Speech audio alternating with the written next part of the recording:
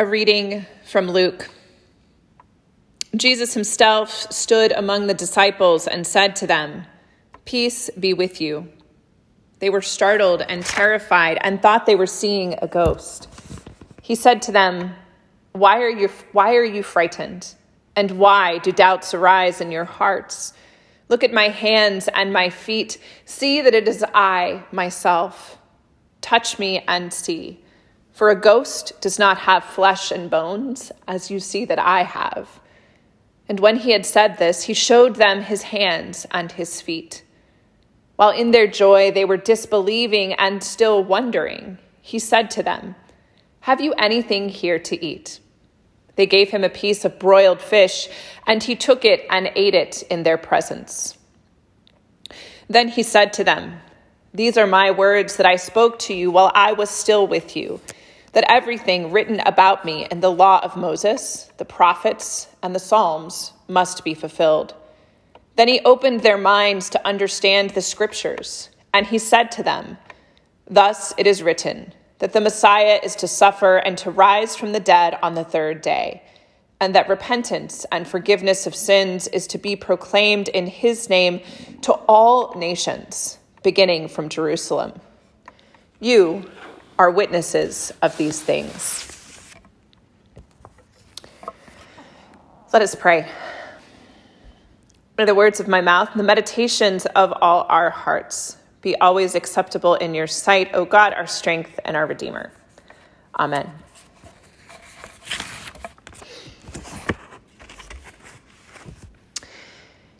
Each year I was in divinity school.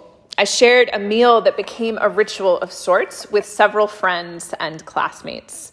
On the evening of the last spring final exam, we piled into the minivan of David and Mary Alex and made a pilgrimage to Lenny's Seafood in Branford, Connecticut.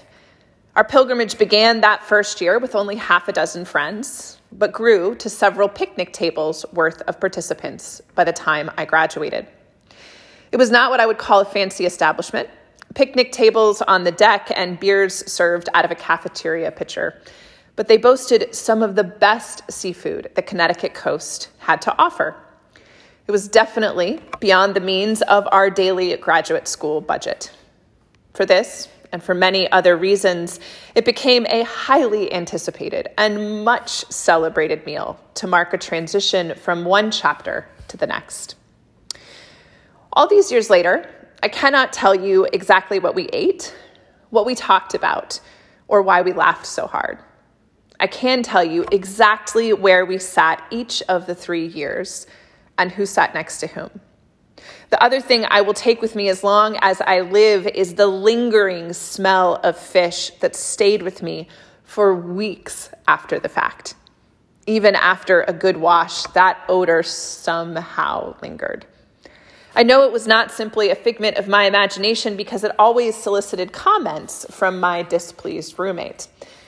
The smell of fried fish brings to life all over again those meals on the patio in Branford.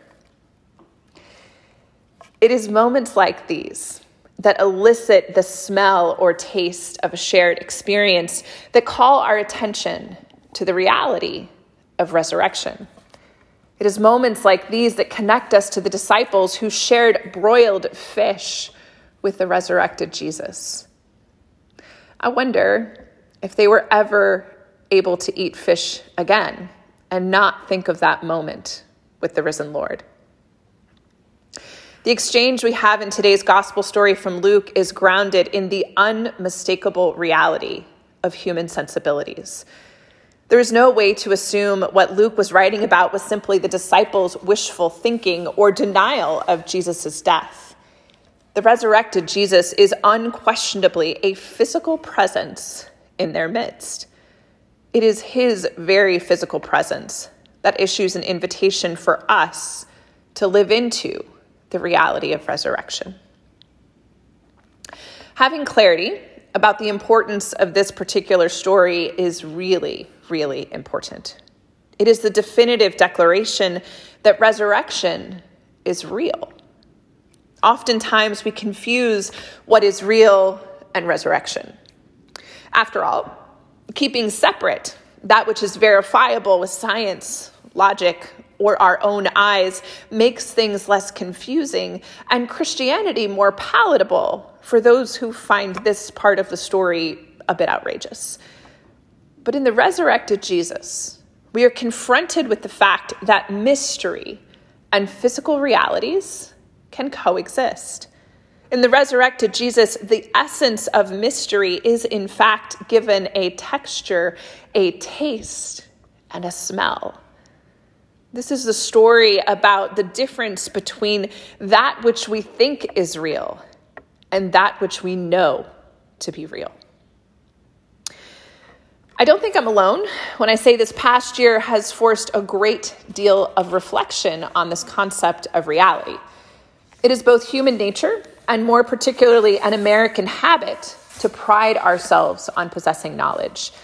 We fancy ourselves as experts of risk management, or at least we did. We tirelessly navigate social, racial, and class expectations with the illusion that we can control our place in the world, or at least we did. In the upheaval of the pandemic, so much of that has been stripped away. Our comfortable grip on reliable knowledge has been dislodged, and it is no longer easy to assume we know who or what is safe. There is some serious reorienting happening in all facets of life. Perhaps we are more well-positioned than ever to seriously consider that which we think is real and that which we know to be real. It seems to me humility is an important piece of this puzzle. When Jesus reappears to the disciples, they think that it would be completely irrational to assume he is real and jump to the conclusion that they must collectively be experiencing a ghost. That seems more logical than other possibilities. Yet the texture of Jesus' hands, his side, and his face force another reality.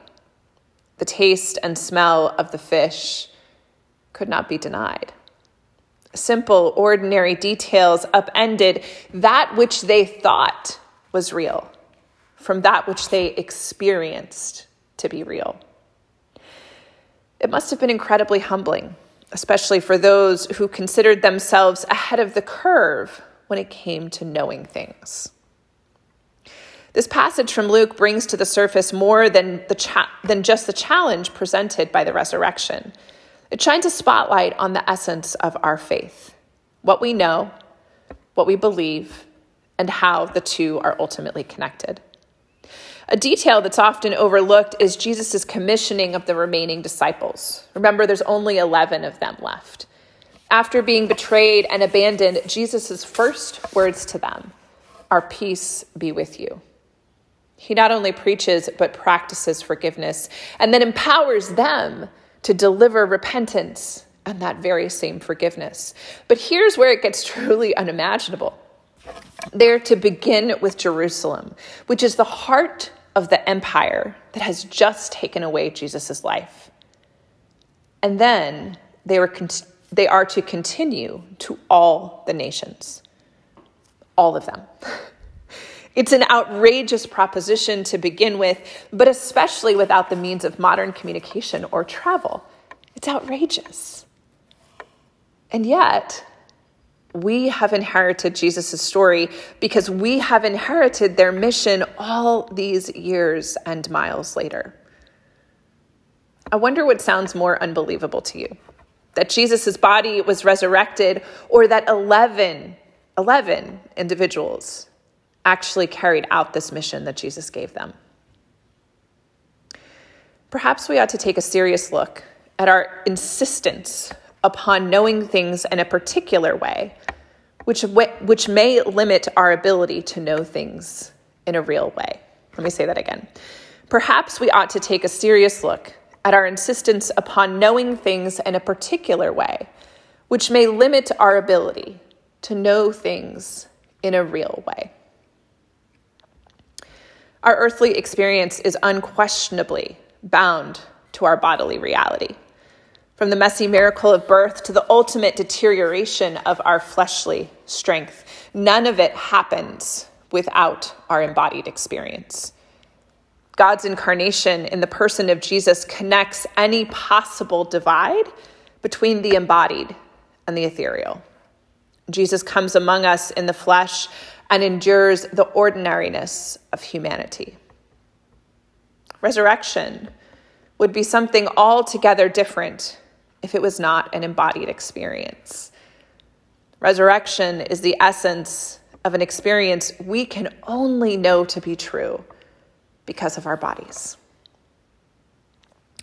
In this season of resurrection, we are invited once again to celebrate not just the miracle that is resurrection, but the ways in which resurrection is made real. Amen.